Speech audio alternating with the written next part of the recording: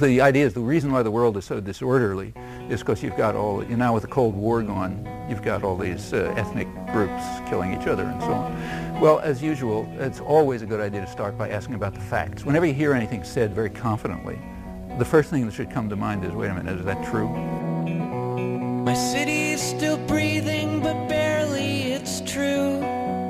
Through buildings gone missing like teeth, the sidewalks are watching me think about you.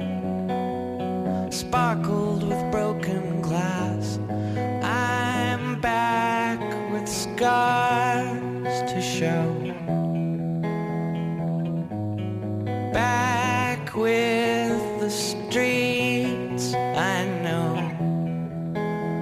will never take me anywhere but here.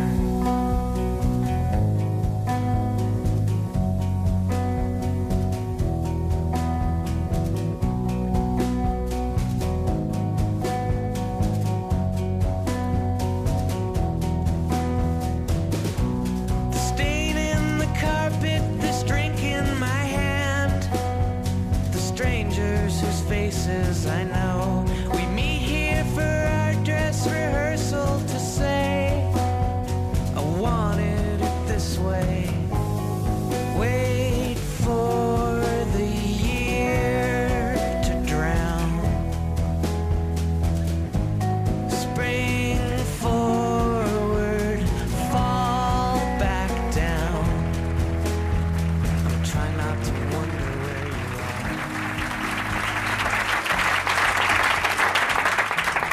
Thanks. I just got back from Brazil where they don't have any fire codes. And if you think this is uncomfortable, you should see a meeting there. People packed so tight that it was a good question whether the oxygen level would suffice. Fortunately, there wasn't a fire. There would have been a huge catastrophe. Well, the title, you noticed, had a question mark after it.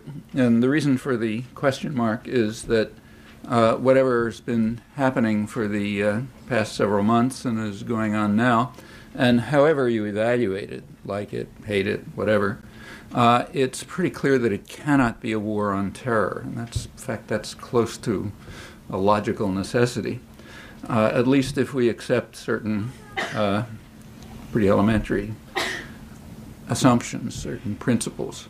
So let me try to make those clear at the outset.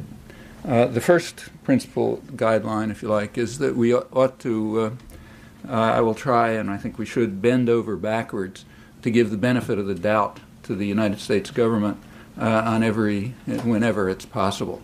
So if there's any dispute about how to interpret something, we'll assume they're right. The second guideline is that we should take rather seriously, very seriously, the pronouncements of leadership, especially when they're made with great sincerity and emotion. So, for example, when George Bush tells us that he's the most devout Christian since the apostles, we should believe him, take him at his word, and we should therefore conclude that he certainly has memorized over and over again in his Bible reading classes and in church the famous definition of hypocrite that's given in the Gospels. Namely, the hypocrite is the person who applies to others standards that he refuses to apply to himself. So if you're not a hypocrite, you assume that if something is right for us, it's right for them. And if it's wrong when they do it, it's wrong when we do it. That's really elementary.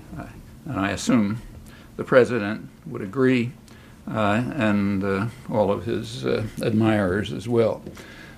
So those are the principles I'd like to start with.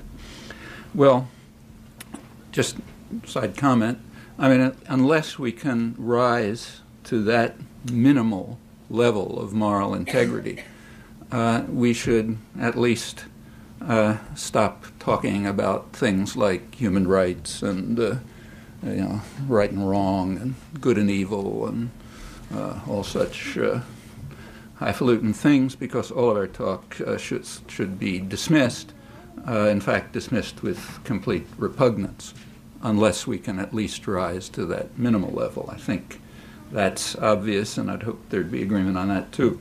Well, with that much in place, just that much for background, let me formulate a thesis. The thesis is that we are all total hypocrites on any issue relating to terrorism. Now, let me clarify the notion we. I mean, by we, I mean people like us, people who have high degree of privilege, of training, resources, access to information, for whom it's pretty easy to find out the truth about things if we want to, if we decide that that's our vocation. And in the case in question, you really don't have to dig very deep. It's all right on the surface. So I mean, when I say we, I mean that category. And I definitely mean to include myself in we, because I've never proposed that our leaders be subjected to the kinds of punishment that I've recommended for enemies. So that's hypocrisy. In fact, if there are people who escape it, I really don't know them, haven't come across them. It's a very powerful culture. It's hard to escape its grasp. So that's thesis number one. We're all total hypocrites on the matter of, in the sense of the Gospels, on the matter of terrorism. The second thesis is stronger, namely that the first thesis is so obvious that it takes real effort to miss it. And in fact, I should go home right now because it is obvious. Nevertheless, let me continue and say why I think both theses are correct. Well, to begin with, what is terrorism? Got to say something about that. That's supposed to be a really tough question. Academic seminars and graduate philosophy programs and so on. Very vexing, complex question. However, in accordance with the guidelines that I mentioned, I think there's a simple answer. Namely, we just take the official U.S. definition of terrorism, since we're accepting the pronouncements of our leaders literally. So let's take their definition. In fact, that's what I've always done when I've been writing about terrorism for the last 20 years or so. Just accept the official definition.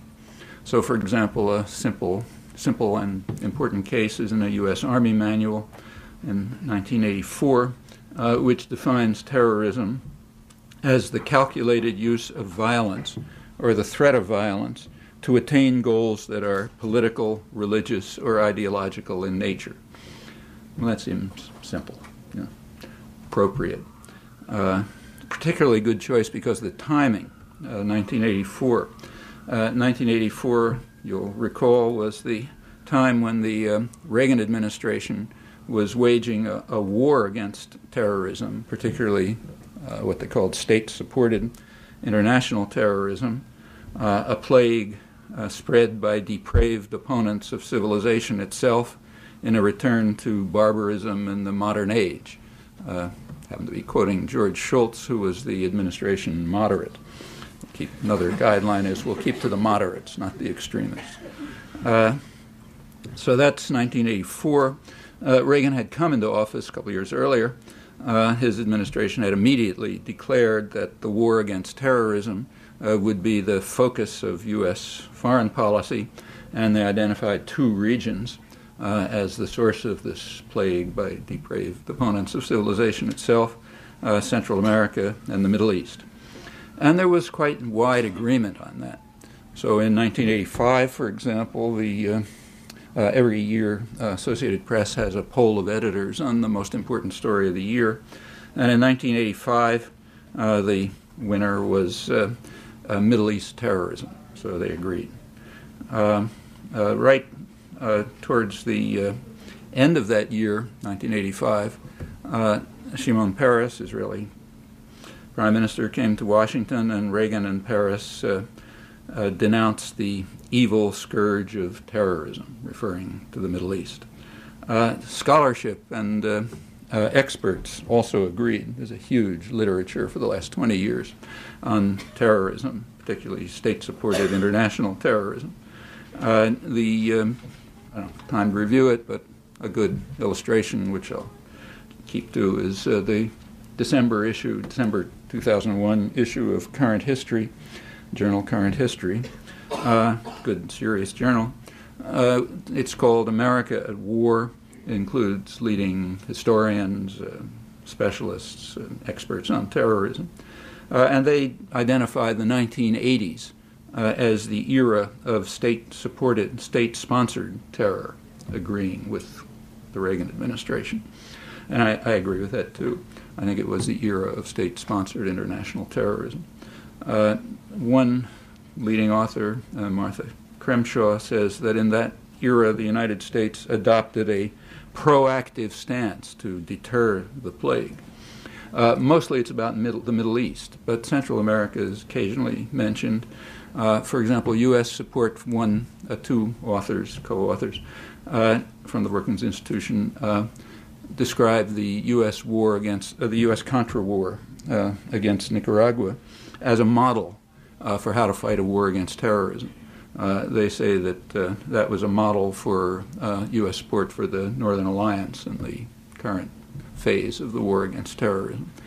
The seeds of contemporary terrorism, however, are much deeper. The major historian in the group points out, David Rappaport, a leading academic specialist on terrorism, editor of the Journal of Terrorism, and so on, he points out that it goes back to the origins of modern terrorism, like Osama bin Laden. They go back to the early 1960s, when, I'm quoting him now, when Viet Cong terror against the American Goliath kindled the hopes that the Western heartland was vulnerable. I won't comment on that, but I'd like you to, just as an exercise, you might try to find a historical analog to that statement somewhere. I'll just leave it at that. The world also, and it's easy, without commenting, if you check through the scholarly literature, you'll find the same story all the time, virtually exceptionless. The world agreed with the Reaganites, too. In 1985, right after Reagan and Paris had denounced the evil scourge of terrorism, the General Assembly passed a resolution condemning terrorism. And in 1987, it passed a much stronger resolution and a much more explicit one denouncing terrorism in all its forms and calling on all states to do everything they can to fight against the plague and everything you like. It's true that that wasn't unanimous. There was one abstention, namely Honduras, and 2 votes against, the usual 2. They gave their reasons for voting against the major UN resolution on international terrorism. Namely, both states, the United States and Israel, pointed to the same paragraph as the reason for their negative votes. It was a paragraph that said that nothing in the present resolution could in any way prejudice the right to self-determination, freedom, and independence as derived from the United Nations Charter of people forcibly deprived of that right, particularly peoples under colonial and racist regimes and foreign occupation, or could deprive them of the right to obtain support for others in these ends in accord with the Charter of the United Nations. That was the offending paragraph. And it's easy to understand why. It raised a serious problem for the United States and Israel. The African National Congress was identified officially as a terrorist organization in the United States, and South Africa was officially an ally. But the phrase struggle against colonial and racist regimes plainly referred to the struggle of the ANC against the apartheid regime, so that's unacceptable. The phrase foreign occupation, everyone understood, referred to the Israeli occupation of the West Bank and Gaza, then in its 20th year, extremely harsh and brutal from the beginning, continuing only because of decisive U.S. Military, economic, and diplomatic support, which runs up to the present. So obviously that was unacceptable. So therefore, the vote was 153 to 2 with 1 abstention. So it wasn't totally unanimous. It wasn't reported, and it's disappeared from history. You can check to find out. Incidentally, that's standard practice. When the master says something is wrong, it's down the memory hole. You know, it doesn't get reported, and it's forgotten.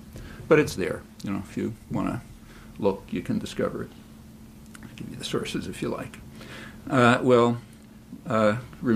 Reagan at that time he in Paris were talking about the evil scourge of terrorism in the Middle East. George Shultz didn't entirely agree. He thought that what he called the most alarming manifestation of state-sponsored terrorism was frighteningly close to home. Namely, it was a cancer in our landmass, a cancer right nearby that was threatening to conquer the hemisphere with a revolution without borders. Rather interesting propaganda fabrication, revealed to be a fraud instantly, but always used repeatedly afterwards, even by the same journals who explained why it was total fabrication. It was just too useful to abandon. And there's also an interesting, if you think about it, the fabrication had a certain element of truth in it, an important element of truth. Could come back to that if you like. Anyhow, this cancer in our landmass was threatening to conquer everything, openly following Hitler's Mein Kampf, and we plainly had to do something about that. It was a serious. There's a day in the United States called Law Day. Elsewhere in the world, it's called May Day, May 1st, a day for support of the struggles of American workers for an 8-hour day. But in the United States, it's a jingoist holiday called Law Day. And on Law Day 1985, President Reagan declared a national emergency because the government of Nicaragua constitutes an unusual and extraordinary threat to the national security and foreign policy of the United States. That was renewed annually. George Shultz informed Congress that we must cut the Nicaraguan cancer out, and not by gentle means. Things are too serious for that. So to quote Shultz, recall the administration moderate, the good cop.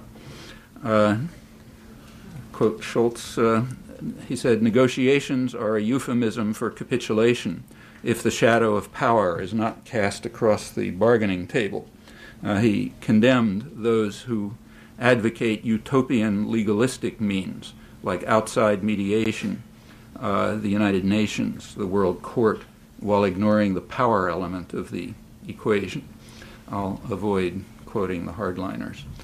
At that time, the United States was exercising the power element of the equation with mercenary forces based in Honduras, attacking Nicaragua.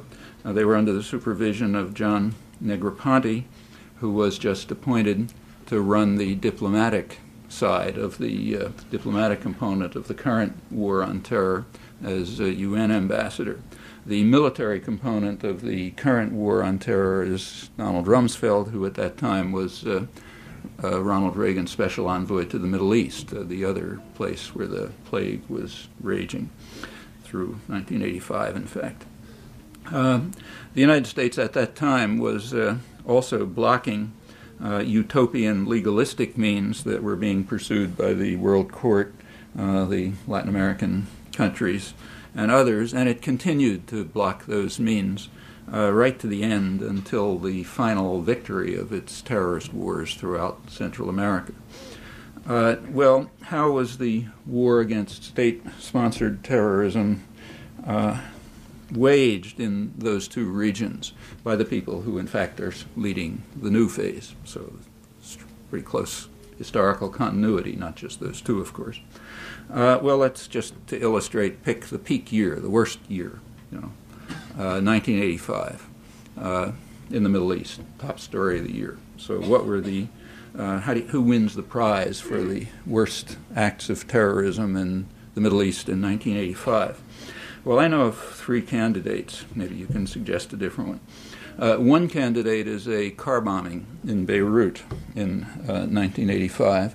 The car bombing was placed outside a mosque. The bomb was timed to go off when people were leaving to make sure you kill the maximum number of people.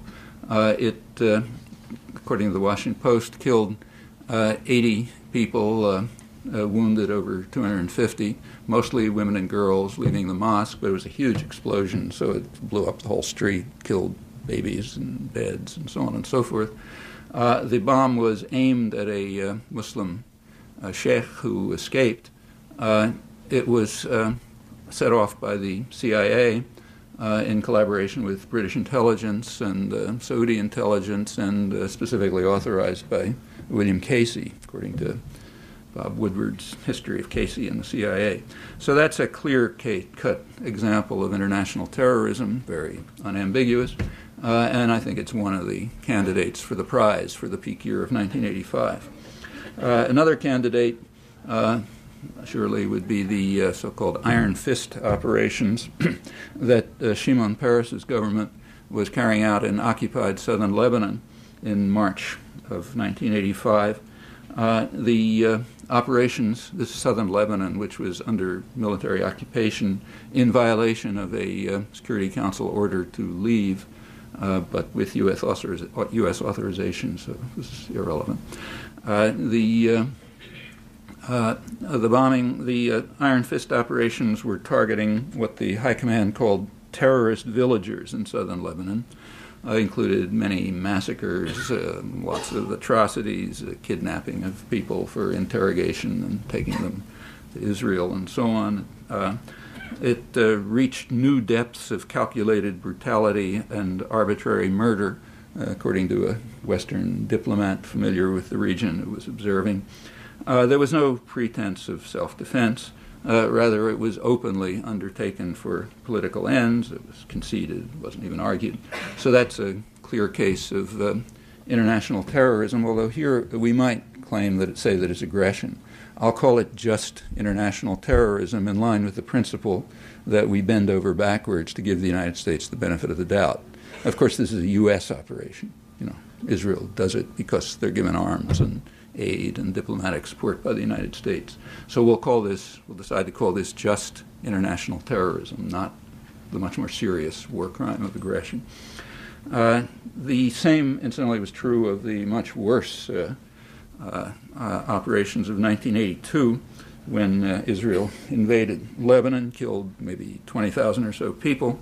Again, crucial U.S. military and economic and diplomatic support. The U.S. had to veto a couple of Security Council resolutions to keep the slaughter going, provided the arms for it, and so on. So it's a U.S.-Israeli invasion, if we're honest. The goal of the invasion, I'll just quote the New York Times on that, the goal was to install a friendly regime in Lebanon and oust the PLO, which would help persuade Palestinians to accept Israeli rule in the West Bank and Gaza. That's actually accurate, and I have to compliment the New York Times in saying that. That was this January 24th. As far as I know, that's the first time in mainstream U.S. literature that anyone has dared to say what was absolutely common knowledge in Israel and in the dissident literature 20 years ago. I mean, I was writing this in 1983, just using Israeli sources. But it couldn't penetrate U.S. commentary. You might check and see. As far as I know, this is the first breakthrough. I'm not sure the reporter understood what he was saying. But anyway, he did say it. James Bennett, January 24th. Well, prize for James Bennett for telling the truth after 20 years. And it's true. And, of course, it's a textbook illustration, virtually textbook illustration of international terrorism.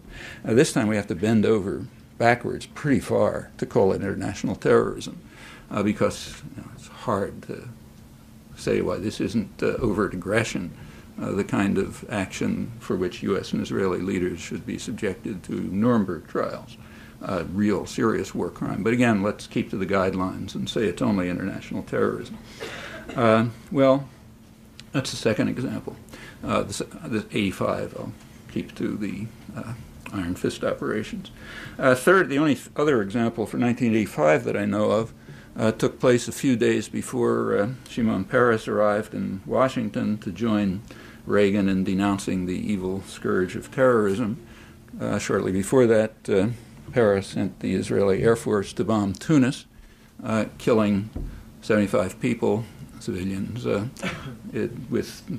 torn to shreds with smart bombs. It was all rather accurately and graphically depicted by a highly respected Israeli reporter, Amnon Kapeliuk, in the Hebrew press in Israel, and corroborated by other sources. So the United States cooperated with that by withdrawing the Sixth Fleet so they didn't have to inform their ally Tunisia that the bombers were on their way, presumably getting refueled on the way. So that's a third candidate. I don't know of any other candidates that even come close to being candidates for. Incidentally, George Shultz, the moderate, immediately after the bombing, he telephoned the Israeli foreign minister to say that the United States had considerable sympathy for this operation, but he backed away from open support for massive international terrorism or maybe aggression when the Security Council unanimously condemned the attack as an act of armed aggression, the United States abstaining. Didn't want to vote against that. So those are the top three cases that win the prize for 1985, to my knowledge. And again, I'll assume that these are just international terrorism, so we're not calling for a Nuremberg trial. Just more international terrorism by depraved opponents of civilization itself, and examples which are pretty hard to miss, remember, because this was the peak story of the year. International terrorism in the Middle East. Here's three perfect examples. In fact, the only three major examples that I know of. However, they aren't candidates. In fact, they're not even in the running. They're not competitors. The examples that are in the running are, for example, cited in the current history issue to which I referred, which does discuss 1985 and gives two examples of the evil scourge of terrorism, namely the hijacking of TWA 897, killing one American Navy diver, and the hijacking of the Achille Lauro, the boat, which led to the killing of Leon Klinghoffer, a crippled American, both surely terrorist atrocities. Those are the two examples that are in the running that are memorable, that count for international terrorism. Well, the hijackers of the TWA plane claimed, correctly in fact, that Israel was regularly hijacking ships in international waters in transit between Lebanon and Cyprus, killing people, kidnapping others, taking them to Israel either for interrogation or simply as hostages, keeping them in jail for years. In fact, some people are still in jail without charges, many years. But that's all correct. Their charges are correct. But that doesn't justify the hijacking on the assumption, which I accept at least, that violence is not legitimate in retaliation against even worse atrocities or as preemption against future atrocities. Violence is not legitimate in such cases, so we can dismiss those claims, though they're in fact correct.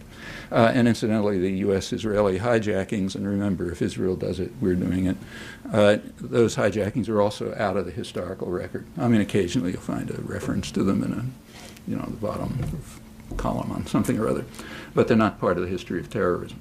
The hijackers of the Achille Lauro claimed that this was retaliation for the bombing of Tunis a couple days earlier.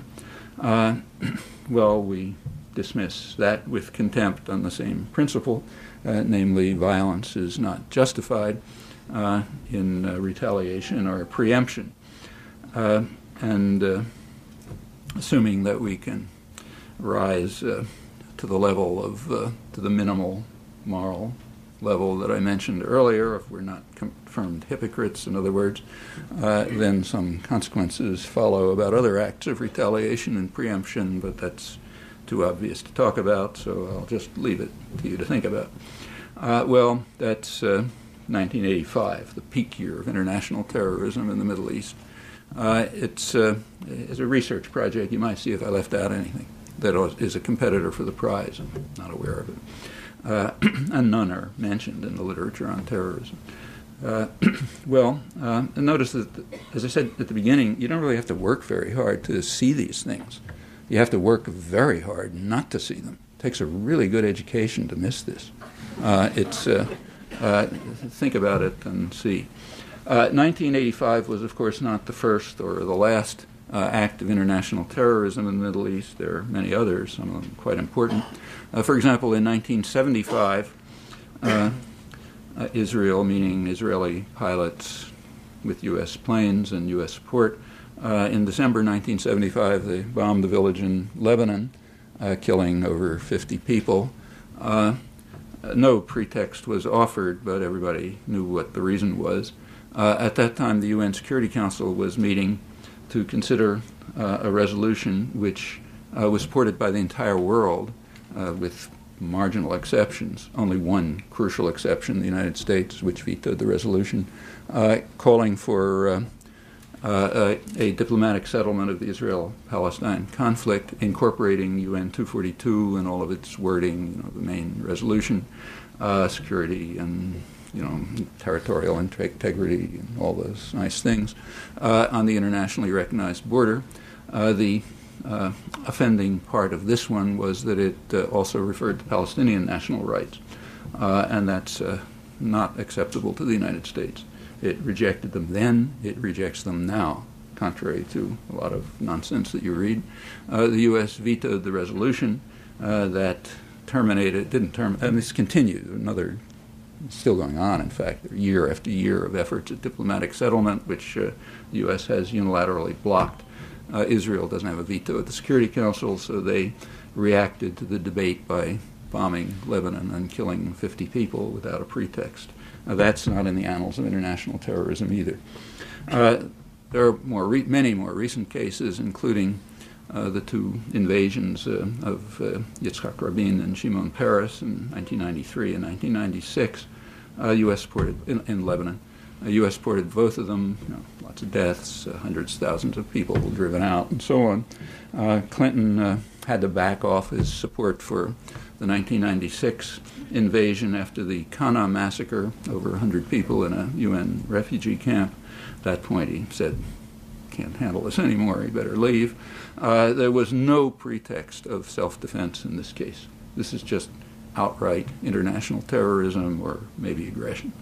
And it continues. So let's go up to the current intifada, which broke out on September 30th of the year 2000. In the first couple of days, there was no fire from Palestinians. It was stone throwing. But Israel was, in fact, using Israeli U.S. attack helicopters to attack civilian complexes, apartment complexes, and so on, killing and wounding dozens of people in the first few days. The Clinton administration responded to this by our president's phrase, by enhancing terror. Recall Bush condemned the Palestinians for enhancing terror last month, so I'll use his phrase in line with the guidelines. The Clinton administration committed itself to enhancing terror by making, on October 3rd, by making a deal for the biggest shipment in a decade of military helicopters to Israel, and along with spare parts for the Apache attack helicopters that had been sent a couple of weeks earlier. That's enhancing terror in the days right after these helicopters were being used to murder and wound civilians, attacking apartment complexes, and so on. The press cooperated by refusing to report this. Note, not failing to report it, refusing to report it. It was specifically brought to the attention of editors, and they simply made it clear they're not going to report it. There's no question about the facts, incidentally. But to this day, it hasn't been reported, except in the margins. That policy continues. Skip to December 2001, last month, 2 months ago. George Bush was condemning the Palestinians for enhancing terror, and he contributed in the conventional way to enhancing terror, in crucial ways, in fact. On December 15th, the UN Security Council debated a European-initiated resolution calling on both sides to reduce violence and calling for the introduction of international monitors to assist in monitoring a reduction of violence. That's a very important step. That was vetoed by the United States. It went to the who want to enhance violence, evidently. It's hard to think of any other interpretation for this. The press didn't have to bother giving an interpretation because it was barely reported. It then went to the General Assembly, where, as far as I'm aware, it wasn't reported at all, and there was an overwhelming vote supporting the same resolution. This time, the United States and Israel were not entirely isolated in opposition. Several Pacific islands joined in, Nauru and one or two others. So therefore, not the usual splendid isolation. I don't recall that was reported. About a week before, 10 days before that, there was another major contribution to enhancing terror. The Fourth Geneva Conventions, according to the entire world, literally, outside of Israel, apply to the occupied territories. The United States doesn't vote against this when it comes up in the United Nations. It abstains. I presume the reason is the United States does not want to take such an open, blatant stand in violation of fundamental principles of international law, particularly because of the circumstances under which they were enacted.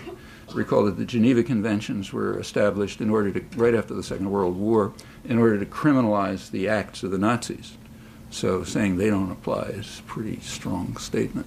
However, outside of the United States and Israel, the whole world agrees. The International Red Cross, which is the agency responsible for applying and interpreting them, agrees. In fact, there's no, as far as I'm aware, no further question about this.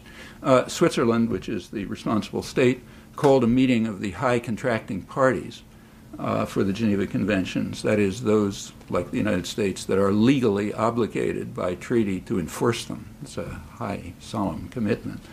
Called a meeting on December 5th in Geneva, and the meeting took place, passed a strong resolution determining that the Geneva Conventions do apply to the occupied territories, which makes illegal just about everything that the United States and Israel do there. They went through the list, settlements, displacement, everything that goes on. The United States boycotted the session. They got another country to boycott them, Australia. According to the Australian press, under heavy U.S. pressure, Australia joined in boycotting them. If the U.S. boycotts it, it's like a negative vote at the Security Council or the General Assembly. Didn't get reported, and it's out of history. Okay, but that's another important step to enhancing terror. All of this took place, incidentally, in the midst of a 21-day truce, one-sided truce. Palestinians weren't carrying out any acts, but a couple of dozen Palestinians were killed, including a dozen children. That was right. It was right in the middle of this that these efforts to enhance terror took place. Maybe that's an unfair interpretation, and there's some other motive that I'm not thinking of, but that's what they look like to me. You can think about that. In any event, international terrorism in the Middle East certainly continues, has a long history. And if you look over the record, of course, it's mixed and complicated, but I think you'll find that the balance is pretty much along the lines that I described. In fact, the balance reflects the means of violence available, as it usually does, if you look around the terror. In fact, that's why in the whole range of terror, state terror is far worse than individual terror. For the obvious reason that states have means of violence that individuals don't have, or groups. And that's what you find if you look, I think, overwhelmingly. It's commonly said that terrorism is a weapon of the weak. That's completely false, at least if you accept the official U.S. definition of terror. If you do that, then terror is overwhelmingly the weapon of the strong, like most other weapons. Well, that's history, but all of this stuff is out of history. History is what is created by well-educated intellectuals, and it doesn't have to have any resemblance to that thing called history by naive people. And I think if you check this, you'll find that that's true. Well, that's the Middle East. Let's turn to Central America, the other main focus of the plagued by depraved opponents of civilization itself. Here I'll be brief, because at least the core parts are just uncontroversial. At least uncontroversial among people who have minimal regard for international law and international institutions and so on. Actually, the size of that category is very easily estimated. Namely, ask yourself how often what I'm now going to say has appeared in the discussions about the evil plague of terrorism in the past 5 months. Huge flood. How much has been devoted to some uncontroversial cases? Again, uncontroversial if you think the World Court and the Security Council and international law have some significance. Well, in 1986, the International Court of Justice condemned the United States for international terrorism, unlawful use of force, in its war against Nicaragua. Again, I'm going to keep to the guidelines, bend over backwards, allow this to be interpreted just as international terrorism, not the war crime of aggression. So we'll call it international terrorism. The court ordered the United States to terminate the crimes and to pay substantial reparations, presumably billions of dollars. Congress reacted by instantly escalating the war, by new funding to escalate the war. Nicaragua took the matter to the Security Council, which debated a resolution calling on all states to observe international law, mentioning no one, but everyone knew who was meant. The U.S. vetoed it. Nicaragua then went to the General Assembly, which passed similar resolutions in successive years. The United States and Israel opposed. In 1 year, they got El Salvador. All of this is out of history. It has to be. It's just inconsistent with our preferred image of what history is supposed to be. And as I say, you can check how much this has been. These are uncontroversial cases. You can check to see how much it's been referred to recently. And remember who were the individuals responsible, people like Negroponte, proconsul of Honduras, Rumsfeld, special envoy to the Middle East, and so on, and others. Plenty of continuity. Well, the U.S. reacted, as I said, by escalating the war, and also for the first time giving official orders to its mercenary forces to attack what are called soft targets. That's what the Southern Command called them, soft targets, meaning undefended civilian targets, agricultural cooperatives, and so on. That was known. It was discussed in the United States. It was considered legitimate by the left. So Michael Kinsley, who represents the left in mainstream debate, he had an interesting article. He was then editor of the New Republic, in which he said that we shouldn't be too quick to condemn State Department authorization for attacks on undefended civilian targets because we have to apply pragmatic criteria. We have to carry out cost-benefit analysis and see whether, as he put it, the amount of blood poured in is compensated by a good outcome, namely democracy, what we will determine to be democracy. And what that means you could see by looking at the states next door, like El Salvador and Guatemala, which were okay democracies. And if it passes our test, then it's okay. So in other words, international terrorism is fine, assuming it meets pragmatic criteria, and now across the spectrum, left to right, among we, that is, educated, privileged intellectuals, not the population, of course. In Nicaragua, the population had an army to defend it. It was bad enough. I mean, tens of thousands of people killed, the country practically devastated, may never recover, but it had an army to defend it. In El Salvador and Guatemala, that wasn't true. The army was the state terrorists, the U.S.-supported state terrorists. They were the army. There was nobody to defend the population. And in fact, the atrocities were far worse. Also, they're not a state, so they couldn't go to the World Court and the Security Council to follow legal means, of course, without any effect, because we, people like us, have determined that the world is going to be ruled by force, not by law. And since we have the power, as long as we determine that, a state that tries to follow the legitimate means of responding to international terrorism has nothing to do. But that's our choice, nobody else's choice. You can't blame anyone else on that, for that. In order to carry out, there was, however, enough popular resistance, not elite resistance, but popular resistance to the atrocities there that the U.S. had to resort to to an international terrorist network, an extraordinary international terrorist network, Remember, the U.S. is a powerful state. It's not like Libya. Libya wants to carry out terrorist acts. They hire, Carlos the Jackal or something. The United States hires terrorist states. We're big guys.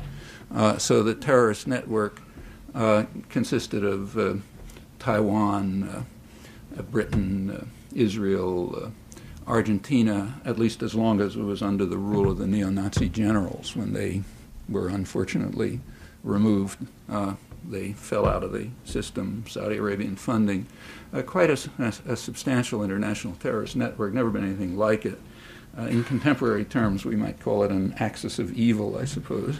The outcome, again, keeping to the guidelines we believe our leaders, the result was hundreds of thousands of people slaughtered, millions of orphans and refugees, every conceivable atrocity, the region devastated. The single uncontroversial case, Nicaragua, which was the least of them, that alone far surpasses the crimes of September 11th, and the others suffered far worse. This is, again, we're bending over backwards and giving the U.S. the benefit of the doubt, so we're only calling it international terrorism organized by depraved opponents of civilization itself. Well, that's the second major area, Central America. All of this, however, is off the record, too, in the current history journal, and it's typical in this respect. Nothing that I just have referred to is mentioned, nor is it in the whole scholarly literature, in fact, except way at the margins. You can check and see. It just doesn't count. The 80s are described as the era of state-sponsored international terrorism, but they're not referring to any of these things. The U.S. was trying to prevent state-sponsored international terrorism by taking proactive means, like the most massive international terrorist network that's ever been known. That's very typical of the scholarly literature, journalism, and again, you can do a check. There's barely been a word about any of this, as the second phase of the war on terror has been declared once again with pretty much the same people and every reason to expect similar outcomes. Well, let's continue. From all of this, an obvious conclusion follows. There is an operational definition of terrorism, the one that's actually used. It means terror that they carry out against us. That's terrorism. Nothing else passes through the filter. Furthermore, that's, as far as I know, that's a historical universal. I can't find an exception to that. You might try.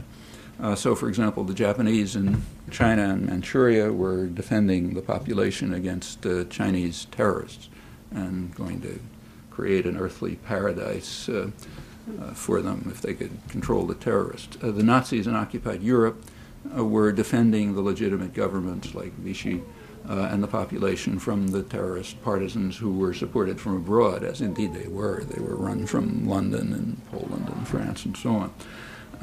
The fact, as I say, I can't find an exception. You might try. Also, as far as I'm aware, this is virtually universal among intellectuals, educated folks like us. Apart from statistical error, this is the line that they take. Now, it doesn't look that way in history, but you have to remember who writes history. That ought to leave you with a little bit of skepticism. If you look at actual history, not the one that's written, I think you'll find that this is the case, and I could even maybe suggest it as a research topic to some enterprising graduate student who aspires to a career as a taxi driver.